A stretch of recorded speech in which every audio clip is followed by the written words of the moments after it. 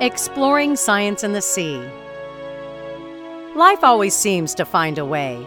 It inhabits every nook and cranny on Earth, from the upper atmosphere to the rocks below the bottom of the ocean.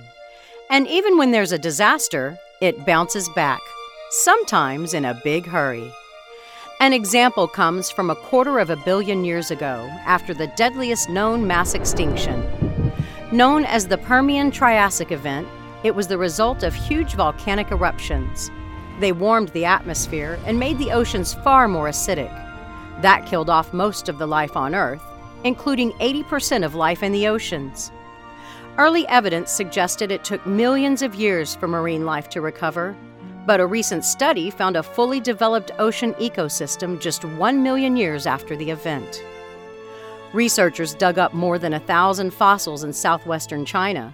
Layers of volcanic ash allowed them to date the fossils to about 251 million years ago, just 1 million years after the extinction event.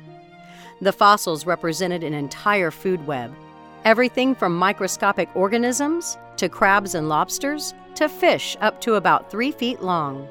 Some of the life matched the life found before the mass extinction, hardy survivors of a dangerous era.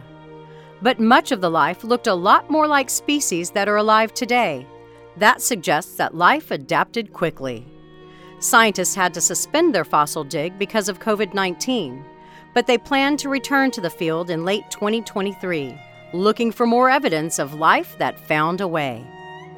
For the University of Texas Marine Science Institute at Port Aransas, I'm Holly Brawley.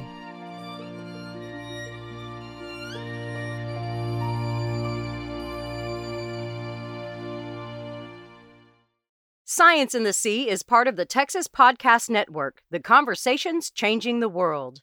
Brought to you by the University of Texas at Austin.